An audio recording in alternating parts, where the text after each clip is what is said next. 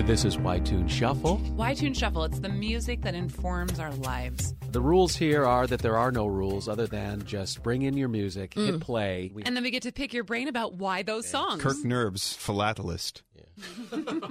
He would drive around. He had exposed nerves coming out of his head, and he would drive recklessly, running people over in his manic pursuit of stamps.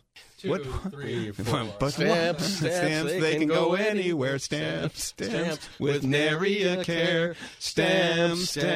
I wish that I were one. I want to be a stamp.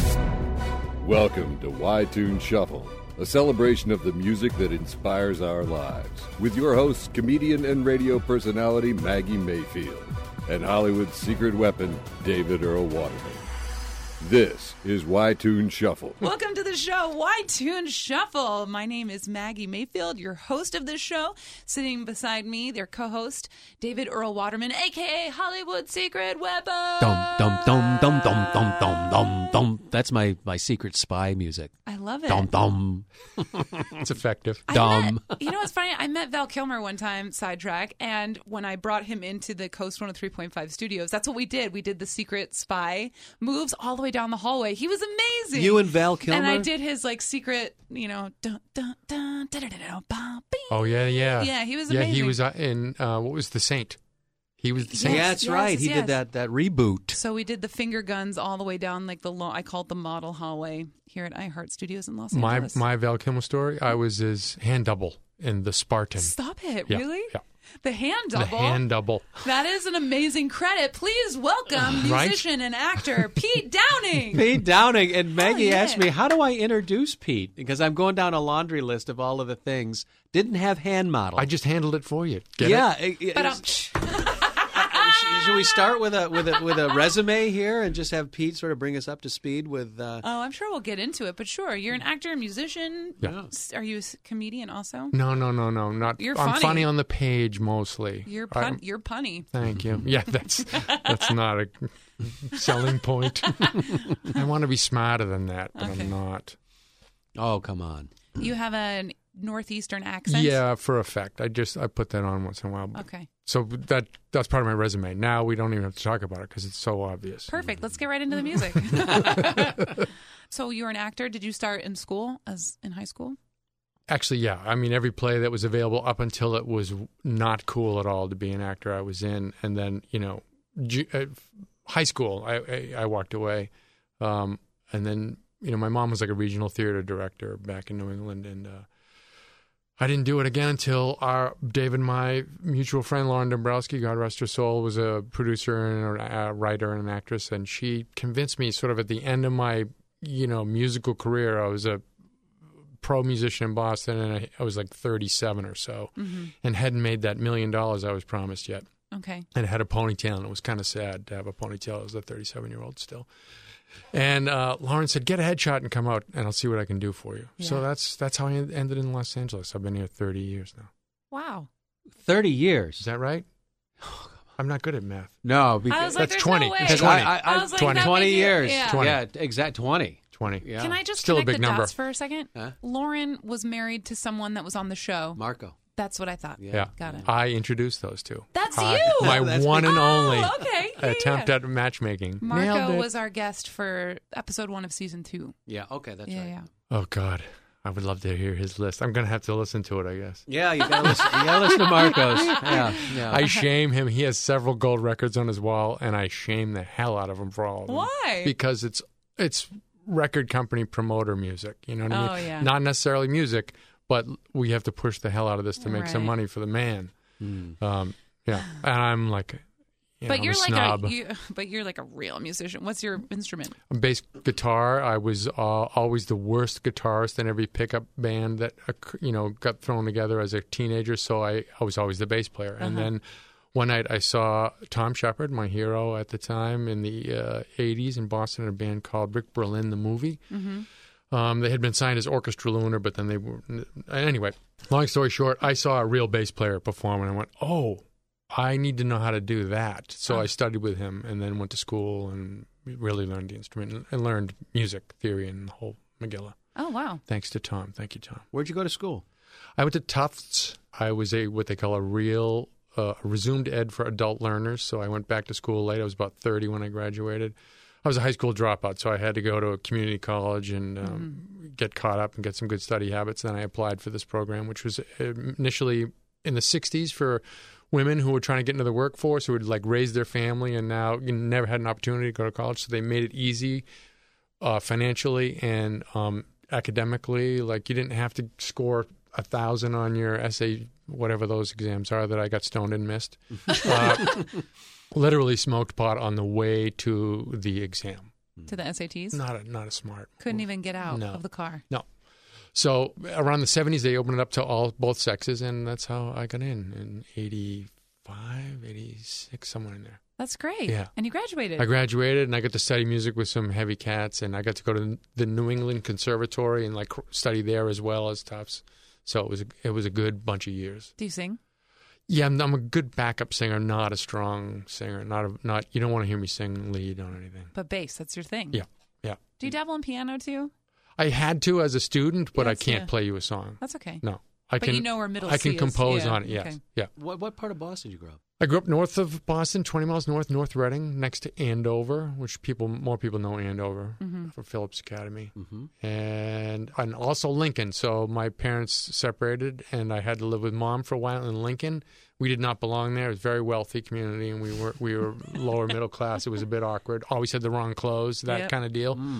And then moved back after some trouble with Mom because she couldn't handle a teenage boy who was dabbling in drugs the way I was. So I had to go live with Dad back to North Reading where I started. And he almost straightened me out. It almost occurred, but the force was strong in this one. That's where you went to high school, Reading? I did, North Reading High, yeah. And I quit halfway through senior year, which was 1977. They informed me that I was not going to graduate, and I had to come back for another half a year the following year. You can't do that to a teen. That's Post-grad. like the worst. Yeah, I'm not going to be the old dummy, you know. So I quit. I went down to Florida to be a drug smuggler. All right. Yeah. Well, what do you Seriously? think? Seriously? You went to, see, again, these people I bring in here, which Maggie says I'm Hollywood's secret weapon because I say, I know this person. I know this person. Pete and I know each other, I would say, very well. Yeah. But we're still getting to know each other. Mm-hmm. We're not the guys that I spent every Saturday night with for like 6 months, 8 months, like John Murphy, years every Saturday hanging out with this guy. Uh-huh. Yeah. And I didn't know Pete was a drug smuggler. Well, I said I went down there to do that. I didn't say I succeeded. Okay. Yeah, okay. Projecting. How long were you in Florida? Off and on about 2 years, which, as an 18-year-old, that was a long time. I know, right? Yeah, it didn't go well. I was a burglar and I had to leave. I started really dabbling into like drug use, like IV drug use, and it was getting heavy, and I was robbing people, and then I got arrested. And I'm grateful for it because it really put speed grow on my alcoholism. Like if I didn't do that, I might well be sitting in a bar nursing a Bud Bar bottle right now, and with nothing to show for it. So what was it? You said something that was interesting. What was it that kind of turned it around for you, that straightened you out? Because obviously you cleaned up and went to school and finished and graduated. Yes, exactly. So I headed down the path steep, and then a friend of mine got sober, and he started showing up at parties and stuff, but not drinking, and with a new car and, a shirt tucked in. Like, what happened to him? And so he was sort of my power of example, and I followed his footsteps, and I went into, a 12-step program, and here I am. That's wonderful. 33 years later. Mm-hmm. Are you allowed to say his name, or is that against policy? His name's Bernie. I probably wouldn't say his last name, Okay. but Yeah. Bernie. Saint Bernard, let's call him. Oh, I love Yeah. that. Yeah. That's beautiful. Yeah, everybody has that person in their life who Yeah. was like, hey, how come he's different? What's going on? But he's doing it. He was doing it, yeah. And it you was still clear. were, like- And we were like the three amigos in high school Yeah. that could not, we'd swear off every day. Today, we're not going to get stoned. We're actually going to do schoolwork. And by noon, we were stoned. And we knew then, like, we're in trouble. Like, this is bad. Yeah. And all of our parents were alcoholics. So it was sort of the writing was on the wall we could see. Yeah. Thank God. That's amazing that you have kind of that force. Like you knew. Mm-hmm. Oh, my mom was bad. You Yeah. know, there were no mysteries around addiction or substance abuse. Yeah. Yeah. So you got to L.A., you had a headshot ready to go. Yeah. What was your first gig? What was your 10 first years gig? too late. I had rockin' long hair. I looked like Fabio. Oh. The headshot's pretty impressive, actually. Yeah. But, the long hair was out. This is 97. So did a bunch of extra work, got a SAG card right away, and studied. I did Acme and Groundlings. And Okay, yeah. Yeah. So you know comedy. Yes, absolutely. Yeah. No, I've always been a fan. Yeah. And like I said, I think I'm strong on the page. I write pretty funny stuff, but I don't know about ever being a stand-up. What was your first big on-screen gig that you Oh, remember? God. Like not extra work. Not extra work would be... God, it was recently, really. I did a CSI recently. I think it might have been my first network show. This is maybe 4 years ago, something like that. I was just like, who the hell are you? That was it. I got to say it to Harmon, right? Mark Harmon is the CS. I think that's CS. No, it's not CSI. NCIS. Oh, okay. And I was his stand-in in Chicago Hope was one of my first jobs. Oh, wow. So, X amount of years later, I got to actually work as a speaking actor with him, which was fun. He was a sweet guy. Still remembered me and was happy to see me on the day. So you're doing it. You're working. Yeah, I took a long time off. I worked in the recovery business. I helped people, in a interventionist sort of way of getting to and from treatment centers. Did that for a long time, and then I stopped auditioning.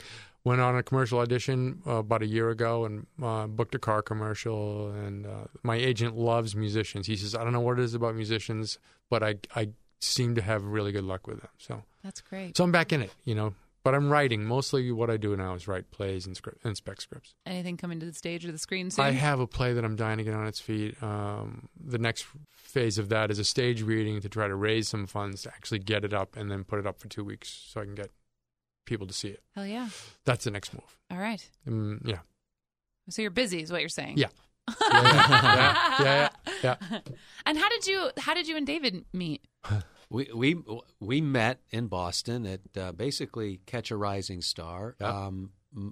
Lauren, whose name has come up on this show a number of times, Lauren D., was very instrumental in helping me sort of address, what I, for, many years thought was a pretty average, drinking experience, drug experience. Yeah. But apparently not many other people agreed with my perception of that. So, yeah, I met Pete at the second AA meeting I ever went to in my life. Oh, wow. I was 26.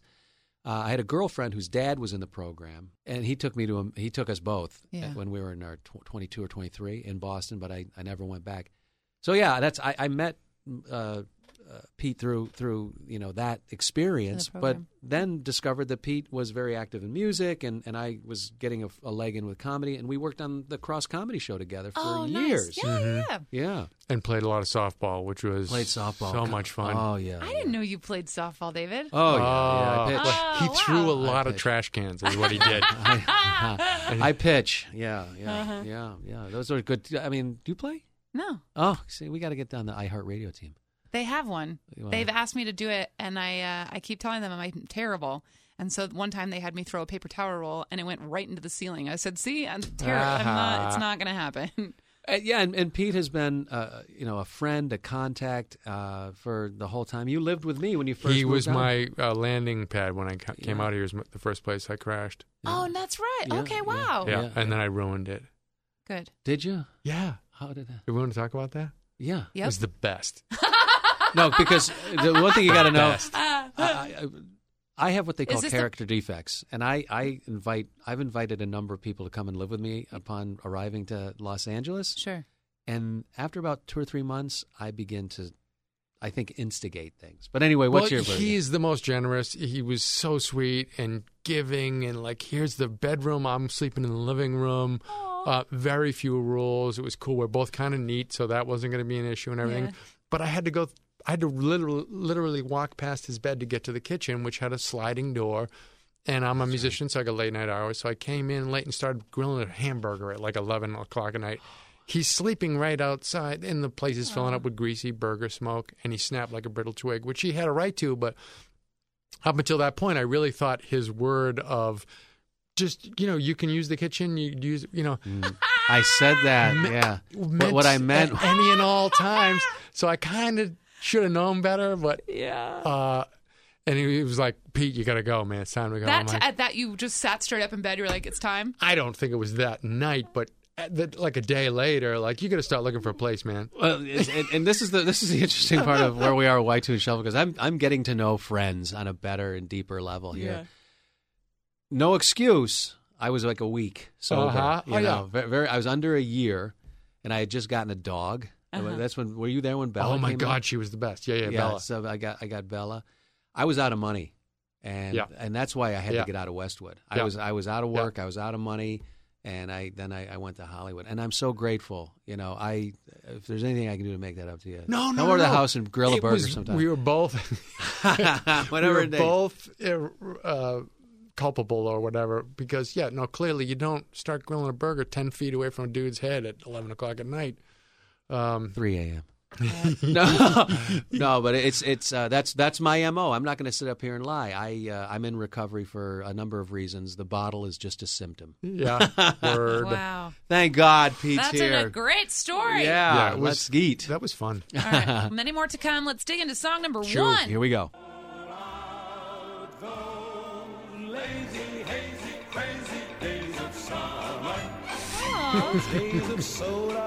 The banjo. I mean, I could just live this tune in my body 24/7. I'd be. I know this takes me somewhere. Talk about it. What is it? Where does it take you, Yeah, Pete? where do you go? It's 65 or 6. We had a Renault, little tiny car, tiny little car, tiny AM speaker on the dashboard. It gets one station, 68 RKO. Okay. And that's like one of those perennial songs. You hear it, and it's summertime. It's on now. Yeah. You know, school's over. It's summer. What were summers like? Who did you hang out with? What did you guys do? Brian Cummings, mostly. God rest his soul. He was my bestest. And I lived on a farm in North Reading, 48-acre farm. So it was cowboys and Indians, World War II, all that shit in the woods, with the whole neighborhood. It was a blast. Yeah. Riding bikes. Yep. Was the ice cream man a thing yet? I know in upstate New York Absolutely. we had good humor. Yeah, they wouldn't come up our street. My driveway was a quarter of a mile long. Oh, wow. Yeah. That's a whole other story about getting over the boogeyman terror is walking up that driveway as a little kid when it's dark out. Rough. Wow. So, yeah. But that song... So you're saying you're going to go see It, the Stephen King movie. Yeah. Has that already been made, that movie? Why is it's it? out. It's out. Yeah, now, No, I mean like an older version of it. It's an old book. So, yeah, This is a reboot. In fact, I was talking to a kid Okay. at school today. He asked me if I was going to go see it. Out of the blue. He was just sitting behind me. Hey, you going to go see that It movie? I'm back in college now, so it's just like weird exchanges. Yeah. No, I'm not going to. The other thing about this song is Nat King Cole. Mm-hmm. Another perennial event is Cat Ballou was on. Like, it's one of those movies you look forward to every year. Mm-hmm. Hard Day's Night, To Kill a Mockingbird, Rudolph the Red-Nosed Reindeer, Yeah. Cat Ballou. It's one of those things I look forward to. And throughout that movie, it's Nat King Cole and Stubby Kaye doing, like, the chorus. Like, they're strumming guitar and banjo and singing throughout the whole tune. So that song reminds me of that. Nice. And I sort of fell in love with movies at that age, too. Okay. Like, you couldn't tear me away from the television once a movie was on. But you weren't trying to, like, make plays as a kid? No, I didn't know that you could do that. Yeah. I had no idea. We would have these, like, sleepovers, and if we weren't making up dance routines and, like, coming up with costumes, like, what we would do was take some of our favorite movies and reenact them in real life. Right. And that was our movie-making play We days. did that with music. Yeah. Yeah. What do you mean? We had, like, fake instruments and would play along to records. I love that. Yeah. Did you play the bass then, too? God, what did I do? I think I played the drums. I think it was, couch cushions were drums. Nice. Yeah. Nice. Yeah. And did you have your own bedroom? Yes. Big, scary 1800s farmhouse with lots of drafts and for sure ghosts. It was terrifying. That's your dad's house or your mom's Yeah, house? Mom. Well, they bought it together, and then Mom moved out. Okay. Yeah. Yeah, that was an interesting For place. sure. So, Well, yeah, I don't necessarily believe in ghosts, but I mean, Uh-huh. it was eerie. You know what I mean? yeah. Yeah. Did you live there primarily? Yeah. Couple of years in Lincoln, like I said, with Mom, but maybe 3 at the Okay. most, and Oh, then that's back right. to North Reading, and Mm-hmm. was there till I left as a young man. Get Sisters, a job or get brothers? out. I mean, I have an older sister, 5 years older, yeah. and she was at dad's or mom's? Or Also both. Also both. Also both. Okay. And she was in trouble very early on as well. So, yeah. I mean, I don't know why I'm surprised. I've worked in counseling, residential foster care, and I'm from a family of divorce and a lot of moving around and a lot of trying to figure it out. But it's like everybody's experience. I mean, we get every 20th guest. Well, I had my mom and dad and my sister. And it's just so rare. Did anybody? Very rare. Yeah. I had to tell my daughter that when my wife and I split up. I'm like, honey, you're just the first one. There are going to be plenty more to follow. Don't worry. Mm-hmm. Yeah. It's true. It's true. And we survive. Yeah. And music helps that. Yeah. Yeah, that's an uplifting tune if ever there was one. Like, it's The summer. summers. Hot dogs and Freedom. I think that speaks to Bicycles. somebody's personality that they can admit. And would your friends, to admit there's a connection to that particular song? Because some of the people we've run with. Look at YouTube. The first comment underneath it is somebody saying, "This brings me back to the summer of '65." And it's universal. Yeah, totally. Wow. But I'm saying there are some guys that I hung out with. It's like, we listen to that crap for. I totally respect the fact that we can appreciate grandma's music or that kind of stuff. Right. Yeah. Yeah, I don't look at it as grandma's music now and in fact, I don't think I knew it was Nat King Cole necessarily. Mm-hmm. But now, of course, we can't get enough of that dude. Mm-hmm. Master. Yeah. I've heard that song before, but it doesn't take me anyplace specifically. I feel like You didn't have the green Renault with the AM radio and the one speaker in the dashboard. That was the key. Same radio, by the way, you could hear the Kinks or the Doors on. Like the next song after this in the mid-'60s could be rock. It was bizarre. Let's do it. Song number 2. That's the one.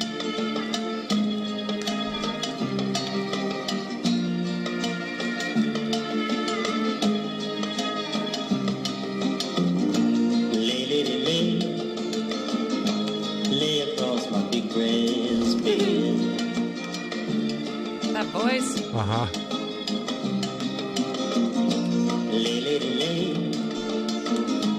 Lay across my big grass bed. It sounds like he's trying to really be a straight singer at this stage, not doing his thing. Whatever colors you have in your mind, I'll show them to you. What's interesting about Bob Dylan is I feel like he's such an acquired taste. Mm-hmm. And I'm always interested when he pops up on this show as to where he brings you and how you found him. This is very early on. This is a sexual awakening moment. Wonderful. Yeah. I'm 10 years old, and I'm hanging out at a friend's house. There's 6 kids in this family, so, a kid my age all the way up to, the older kid. It's always the older kids that turn us astray. And he told us this was about sex. Now, 10 years old, I don't know what sex is. I don't know, what are you talking about? But something stirred nonetheless, right? What are you talking about? Oh, so this guy cares enough about a woman that he wants to sleep with her. What's that about? I started paying more attention to song lyrics after this. Yeah. And then, of course, who's more lyrical than this guy? Mm-hmm. And I didn't get back to him till decades later because I want to play music. I want to know about the music. I don't give a damn about what you're talking about. Does the melody hit me? Does the groove hit me? Mm-hmm. So it's not till many, many years later, Blood on the Tracks maybe, that I start paying attention to him as a lyricist. And the guy's a genius, clearly. Yeah. But specifically this song was, this music is about something. And more importantly for a kid, it's about sex. Yeah. Pay attention to the sex, kid. And that's what this one was for me. And, I didn't know about who he was for long. It was just the content. Who was your first girlfriend? Donna Marrera, I believe I've mentioned her earlier. That was actually 5th grade. And I believe to this day she asked me to go steady so that she can and then break up with me to see what that felt like for her. Oh, no. Yes. Wow. Oh, man. Yeah, because she broke up with me a week later. And none of this I had nothing to do with it. I'm just a dumb kid that plays kickball. So, girls are just whirling around me. I have no idea what's going on. And I was a boyfriend for a short time. And then we remained friends all the way through, high school. That's great. But yeah, I didn't kiss a girl till 7th grade, I think, and that was Chrissy Stevenson. I just spoke with her the other day, in fact, to see if she was going to our 40th reunion's coming up. And ironically, neither one of us graduated from that high school. So she's like, why would I go to that? I didn't graduate. I said, well, neither did I, but it's going to be fun to see all those people. Are you allowed to go to those if you don't? Yeah, it's a bunch of adults. Who's going to stop you? So everyone will meet at the Ramada Inn. Exactly. You know? I think if you lived a long way away, like I got a buddy that didn't graduate. He's down in Florida. I haven't gone for the last 2 years, and I'll tell you why, because Facebook scared the crap out of me. I'm scared of half of the people I went to high school with. Wow. And I got so involved in back and forth political that I really got taken back to the playground. I was going to get beat up. No, I got off of Facebook Yes, election you did. night. Yes, you I'm did. gone. I haven't been back. You. Yeah, and you made that statement, And it was and I have not easy. seen him since. It was so easy. Wow. How do you I can't feel? do this. Great. Not about the world right now, but about not being sucked into that black hole. But an interesting side note about the reunion, we also had a 13th reunion. Not a 10 or a 20, but a 13. And it was announced on the Tonight Show by Paula Poundstone, who was a fellow classmate. Oh. And I think it was Leno who said, so what are you doing for the holidays, Paul? And she goes, well, actually, I'm going to my 13-year high school reunion. And she was there. And that was, 90? She seems like such a cool person. Yeah, she's awesome. All the stuff she's doing now. Yeah. I'd like to say I hung out with her in high school. I did not. I did not know she even went there. Wow. I think she, like me, left early on under, Yeah. shadowy circumstances. What was your mascot? I don't know about that school. That's Lincoln Sudbury. That's the one I went to for a very short period of time. It was like one of the best schools in the country. It had open campus, which means we were all tripping all the time and not going to classes. But North Reading, the other school, was the Hornet. Oh, The North Reading Hornets. The Hornets. I love Boston. And I love Lauren was from Linfield. LD was from Linfield, our rival school. So we would go to each other's school and paint it. Did you know her growing up? Did not. No. The world gets so small in this show. That's amazing. Yeah. Cool. All right. Bob Dylan. Dylan. All right. Let's do the next one.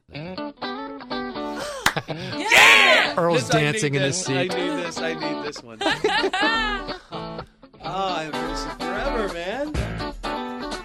Bow, bow. Yeah, we're still alive, right? We're okay.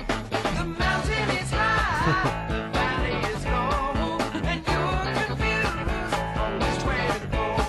So I've come here Downloading to give you immediately after the show. Downloading this. Thank you, Pete. promised lands.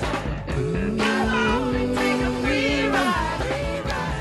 Come on and take it by the side. Come on and take a free ride. Yeah. Hell yeah. Silk shorts, tube socks, Nike sneakers, baby. I just remember my dad in the kitchen playing the air bass, and my mom would make so much fun of him for that. Oh, as well she should. Great pick, man. That's amazing. This is the transition between junior high and high school, which is a big one. I'd never ridden in a bus before. I was always a walker. Now I'm riding a bus, and I think this song played in the bus one day is why I picked it. I remember just having this moment like being grown up. The combination of being in a bus, it's a regional high school, so there's two schools, two towns mixed together, so you're meeting a whole new group of people. Oh, wow. I immediately, again, end up with a girlfriend that I didn't choose. Like it happened for me. Robin Gitlin, I'll see her in next month at the reunion. And it's just a freeing song. It's just like, it's okay. Everything's going to be okay. Yeah. That's exactly how I felt when I heard it. Everything's going to be fine. My home turmoil was terrible.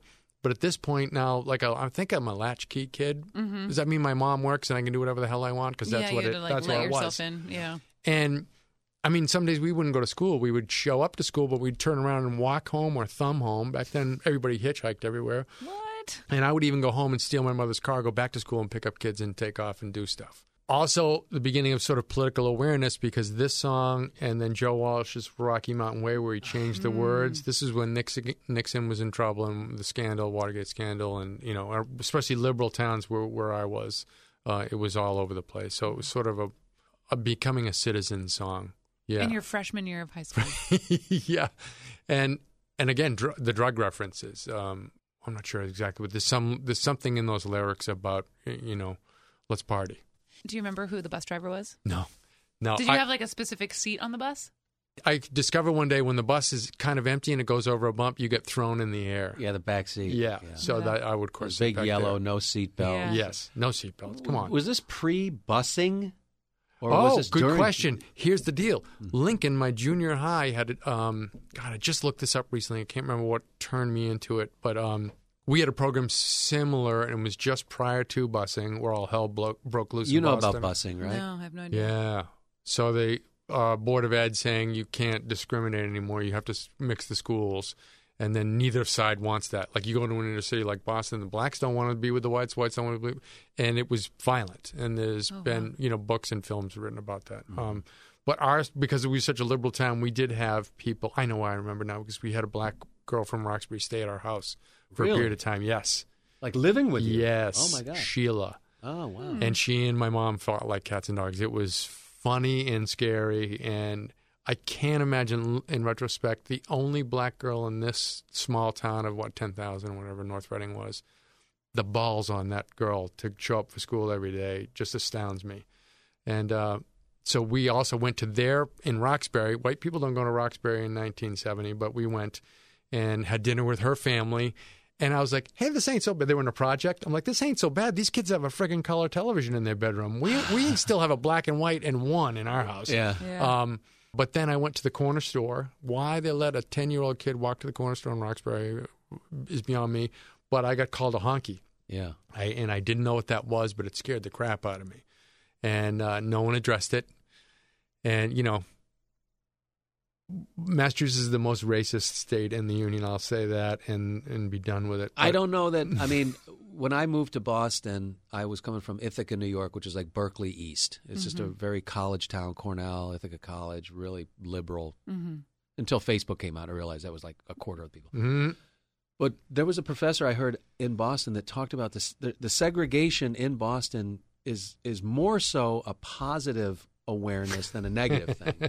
And I don't know. I mean, the way this guy was talking about it, and he's a Harvard guy, but that's one thing I do remember from living there for like a decade is that you knew where you were and who you were around. Yeah. The lines are drawn. Yeah. Yeah, for sure. But yeah, it's pretty heavy. What an incredible moment, though, to be 10. Like, what were you going for? Do you remember? Like some candy? Or? Yeah, I just wrote a short story about it recently. I can't, to this day, remember why I went to there was a store just like that in my hometown, only this store had African American stuff in it. Like, everything was different. So it was sort of cool. It was like Charlie and Chocolate Factory. That's a bad analogy. No, but it's but it's like you're a comedy writer. You can't help yourself. But it's like my mom lived in an all black neighborhood. My stepdad was black. My step siblings were black, and the market in that town, it was Jet magazine. It was different kind of hair products. Everything smelled different. Everything looked different. Yeah. It was I mean, there's just no denying the fact that it's an exotic experience. Yeah, it was very exotic. And staying at their house. Oh, and Playboy After Dark was on the TV in that kid's bedroom, by the way. So, yeah. Wow.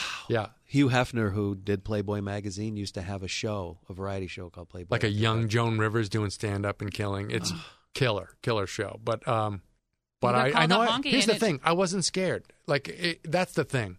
Is like I'm just walking around and there's black people around. It's not a big deal to a 10-year-old kid until it is one. Yeah. And then you're like, wait a minute, what just happened? And no adults were capable of talking about stuff like that. Like that could have been explained away in a heartbeat, but it wasn't. Yeah. But anyway, I'm grateful for the opportunity that we had her stay with us. We tried to do what we could to help, and then when I went to Lincoln, they had this whole, God, I wish I could remember the name. It had something to do with the train, Metro or whatever.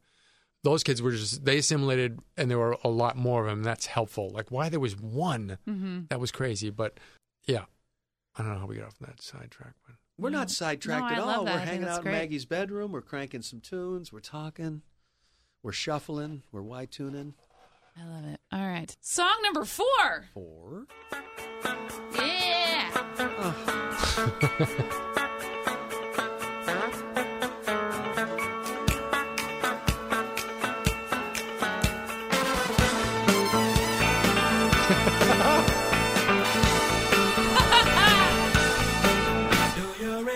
Yeah, I do. every one of them. Every year, I remember. My head gets flooded. The memories and visions. This is a killer.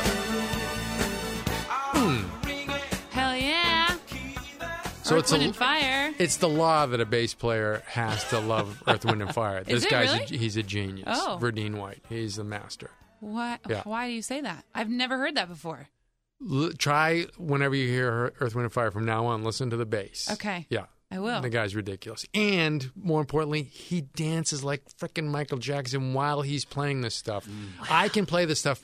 My feet have to be firmly planted in the ground. Thinking. I can't look at anybody. I have to look at the space between my feet, and I can hear the drums. Eyes closed are preferable, but yeah, he's just jumping around and having a blast. I envy him so much. But you're playing out. Like you've Yeah. been in a couple of Oh, bands yeah. recently. No, Please I- talk a little bit about like what's that? What's your world like? This is one thing I don't know about Pete. If I get to a show, which never happens, and when he moved in with me, he was like hitting the road and going out and doing these sessions gigs. Mm-hmm. What's Yeah. the last band you were in? What was that all about?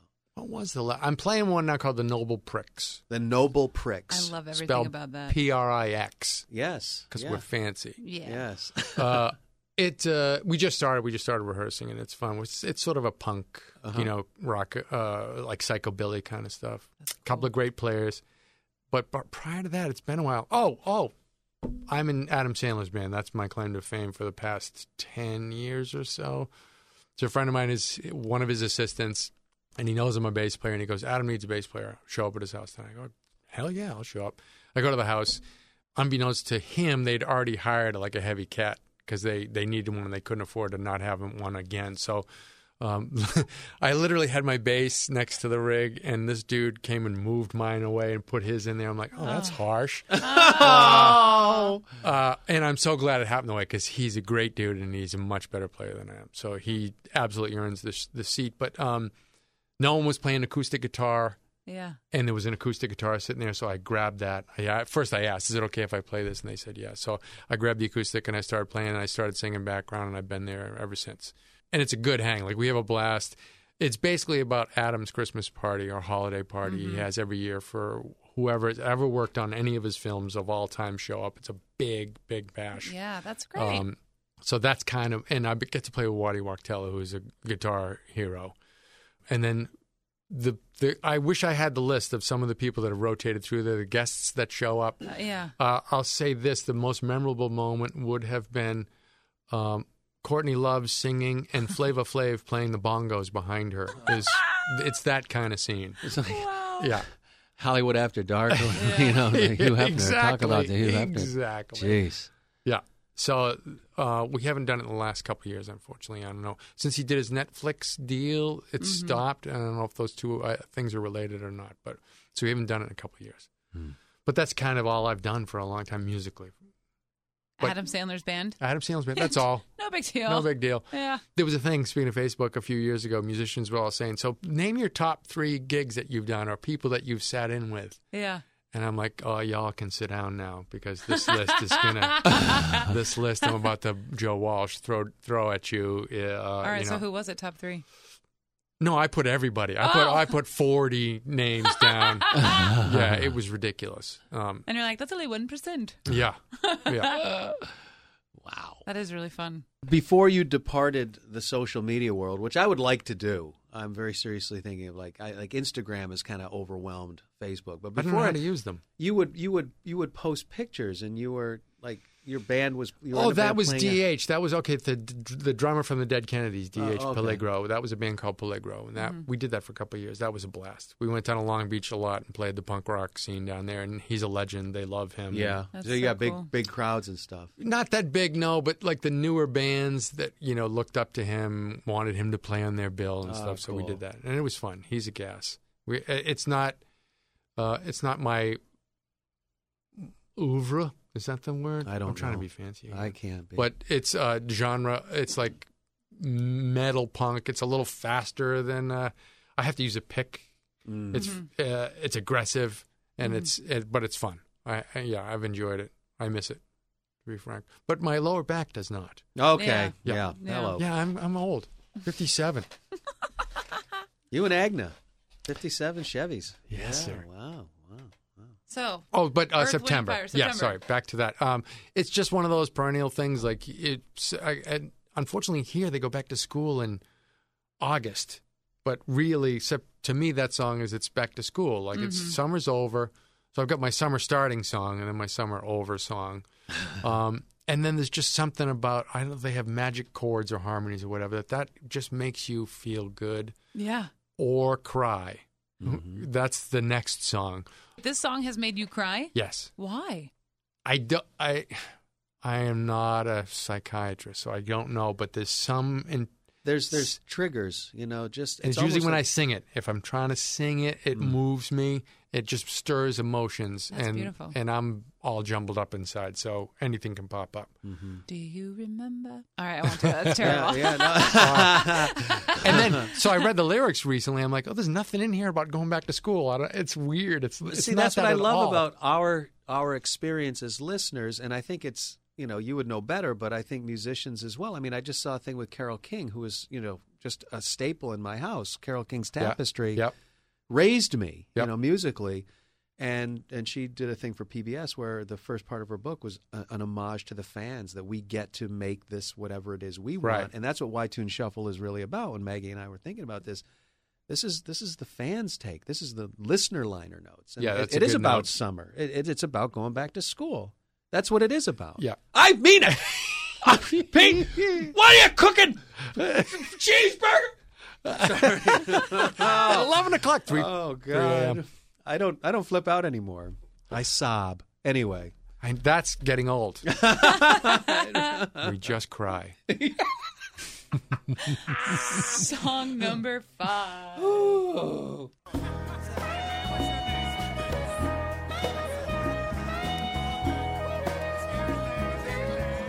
You're a fan of the horns.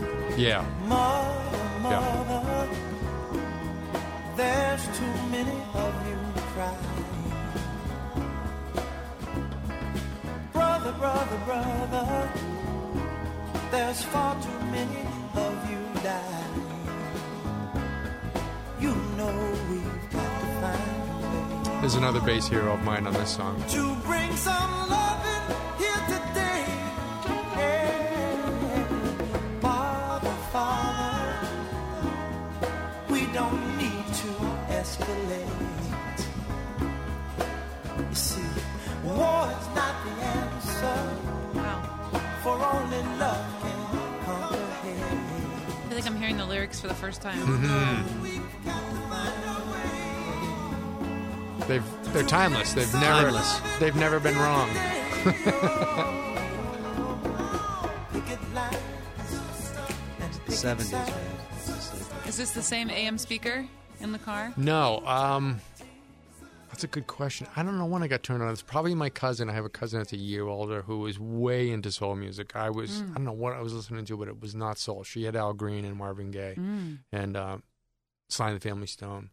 So, yeah, it would be Alex's room turned on to this. And that now, for me, this is... okay, so the bass player, James Jamerson, he's on all the Motown stuff, and he's another one. When you listen to Motown, listen to the bass, and you're hearing a genius. This guy died at 35 years old from, I think, addiction. He's a monster. But the song, it just makes me cry. It's undeniable. I don't know how people don't cry when they hear this, and especially if you try to sing along. It doesn't matter if you can sing or not. Just try those tones, his passion. It just moves me. And, I've always thought if there's ever a scene, if I'm acting in something and I need to evoke tears, I'll just say, give me a second, cue that up, boom.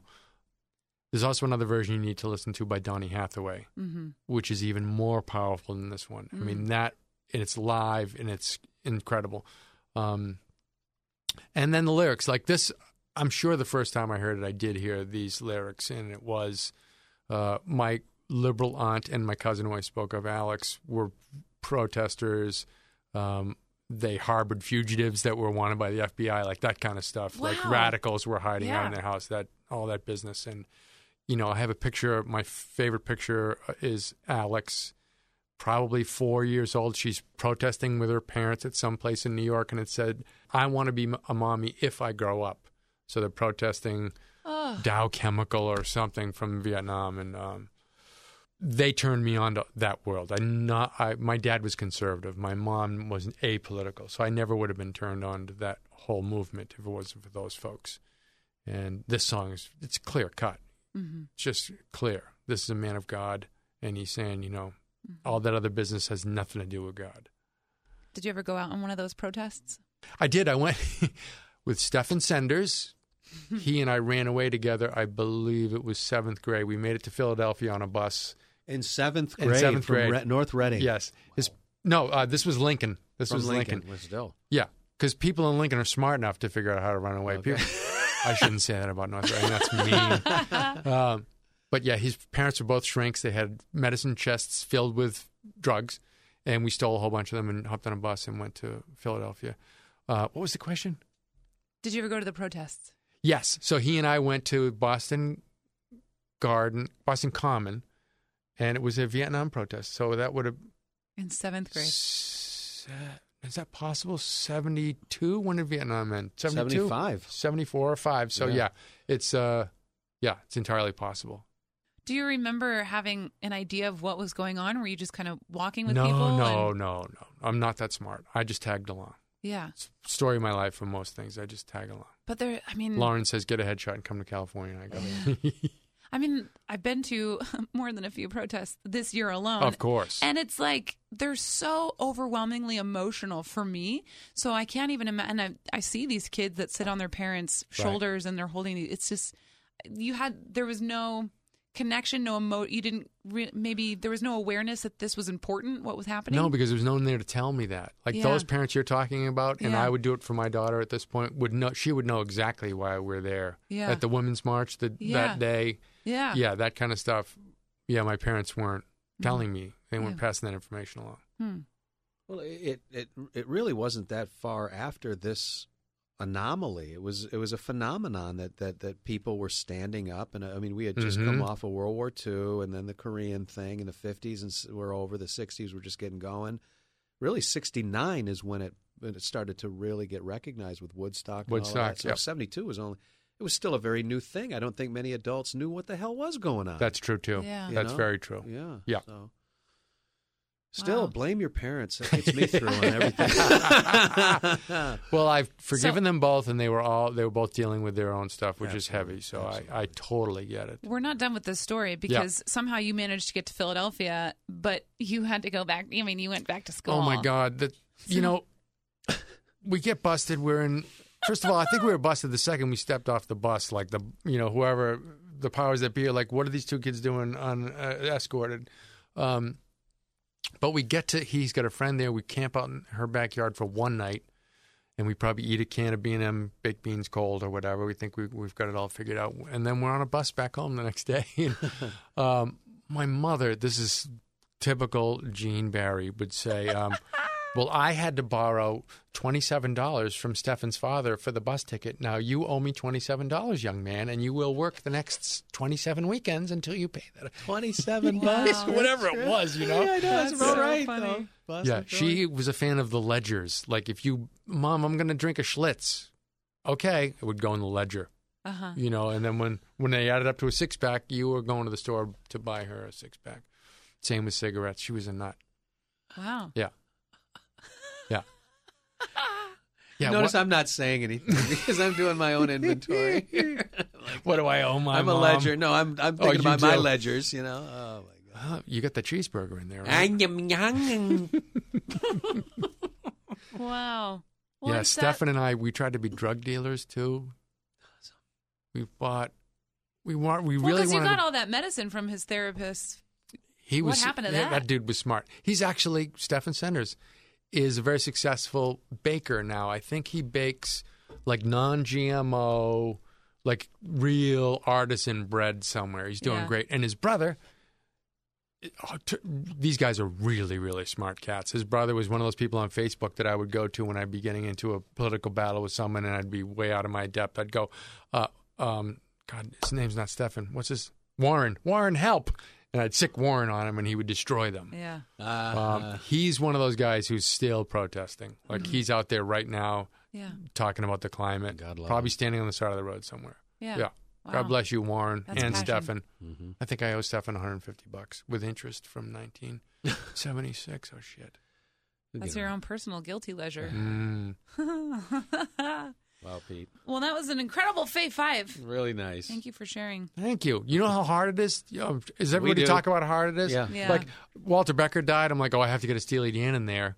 But then just trying to be sort of esoteric, or I got to put jazz in to prove that I'm above it all. And See, honest to God, I told everybody, I thought I might have mentioned it, the first 5 come to your head are going to work. Yeah. And we're going to do shows, God willing, there are going to be theme shows, and there's going to be many opportunities because it's our shared journal. We're all journaling somehow, some way through music, and these conversations. I mean, I've learned more about you in these 60 minutes than I've known in 20-something years. It's a beautiful thing. Thank you, guys. And your name, Margie. Margie. You're a pep. Lay, Maggie, lay. Well, let's take a little brain break because storytelling can be kind of heavy. And I love this game so much. It's called Band Name or Bar Name. And what happens is our guest from last week comes up with a location in the world, and David spends all day researching it. And he comes up with 2 names, one of which is the name of a band, and the other is the name of a bar. And we have to decipher which is which. Wow. So last week's guest took us all the way to Amsterdam. That's right. Okay, Pete, so we are in Amsterdam. You've been there. You've toured Europe. Sure. As a musical guy. So this might be easy for you. This might be hard. We're near the train station, let's say. A little bit, maybe a couple clicks from the red light district. The Bahnhof. The Bahnhof, yeah. And I say, Pete, Maggie, you want to go see Door 74? They're playing at Candy Dulfer. Candy Dulfer? Yep, they're playing at Candy Dulfer. I'm pronouncing this as best I can because it's sort of a... Does it have an umlaut? No umlaut. No knocked, mocked.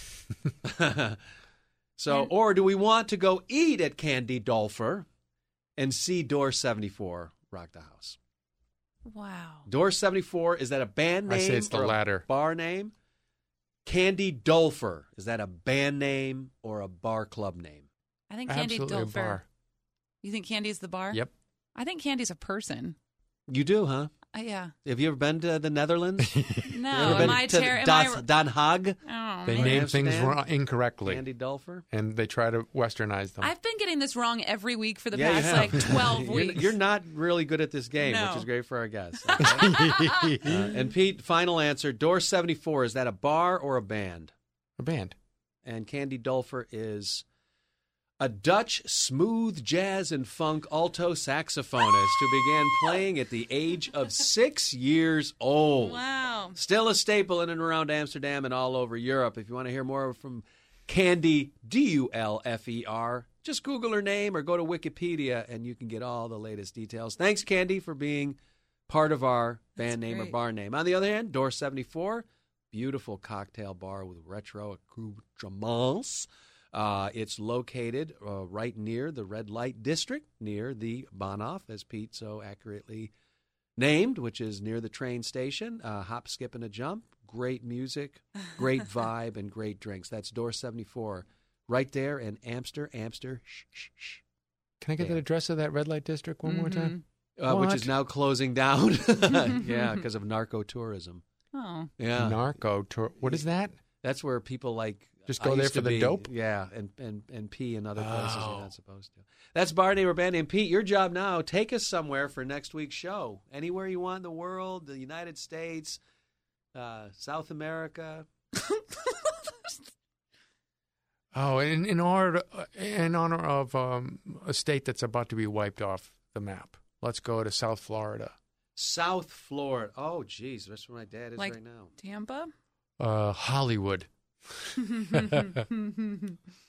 Thank you, Good Pete. luck, you guys. So that is Band Name or Bar Name, brought to you again by Your Name Here. If you want to sponsor part of the show, you can email us at ytuneshuffle@gmail.com. Now, Pete, we've gone through your Fave 5. Feels like we've kind of grown up with you a little bit, got a sense of your creepy room and house, farmhouse growing up. Let's bring it current, 2017. What is your guilty pleasure? Musically, TV, movies, doesn't matter. I have a motorcycle. It's a BMW RT1200, which is that cop bike, that big. And I just love lane splitting. I love not having to deal with traffic in Los Angeles. That's not really a guilty pleasure, though. No, that's... well, it would be. I mean... I feel guilty saying that I'm better than everybody and traffic doesn't affect me. That's not really... Guilty pleasure, I guess it would have to be like something on the television, right? I'll admit that when I first heard of Game of Thrones, I said, that's ridiculous. A show with dragons, I'm out. And then I watched the first episode, and I'm like, why aren't there more dragons on this show right now? Right. I want dragons. You mean dragons or boobs?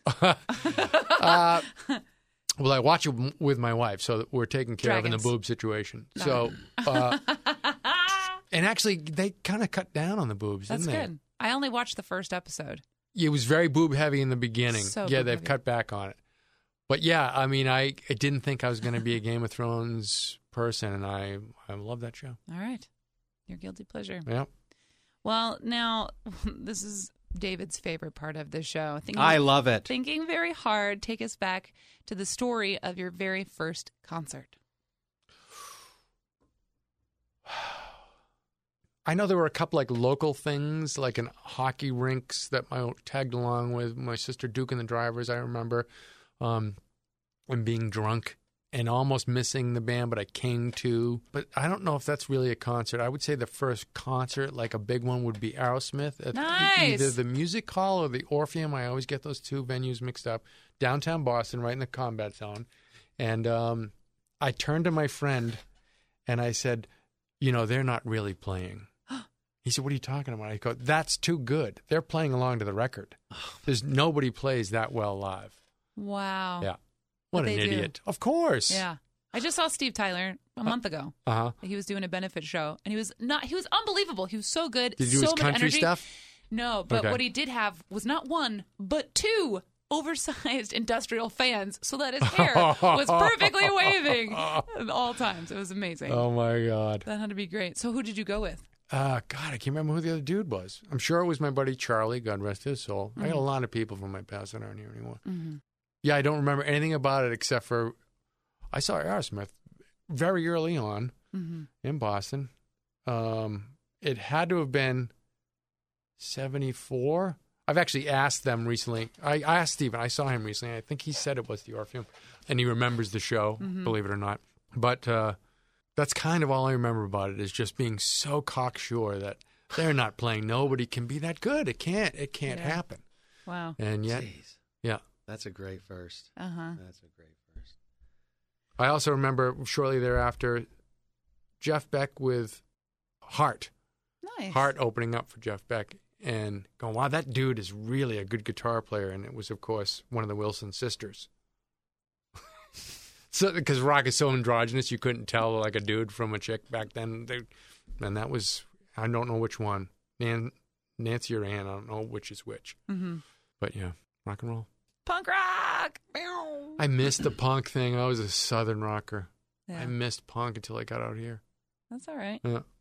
You're not late to the party. Yeah, we were just talking about that. It's just Yeah. it comes when it comes. Yep. You know. Mm-hmm. It comes. Well, you said you're not on Facebook anymore. No. There's no corner of the internet for you that if fans want to find your new band, No. the Noble No, Noble I am Pricks. on Twitter, although I don't know how to use it. Oh. My handle is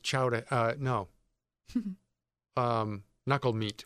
Knuckle meat. Knuckle Meat. On what's that on Instagram? on Twitter. No, Twitter. Twitter. Just on Okay, Twitter. I don't do Twitter anymore. I don't know. I don't know if I've ever done it. I just open an account and it sort of sits there. And Knuckle Meat isn't what it sounds like. It's not because I'm pugnacious. It's because that's the best part of the lobster. Oh, There you go. Yeah. that's funny. It's punny. Here we go. Okay, well then, if they want to come check out your bands, Yeah, keep an eye out for the Noble Pricks. We're Okay. probably playing in Burbank at some point. all right, cool. Yeah. Pete, this has been fun. It's been really cool to get to know Really you. Thank you fun. for coming on the show. I'm a fan of the podcast, and I'm so honored to be asked to do it. Oh, it's great.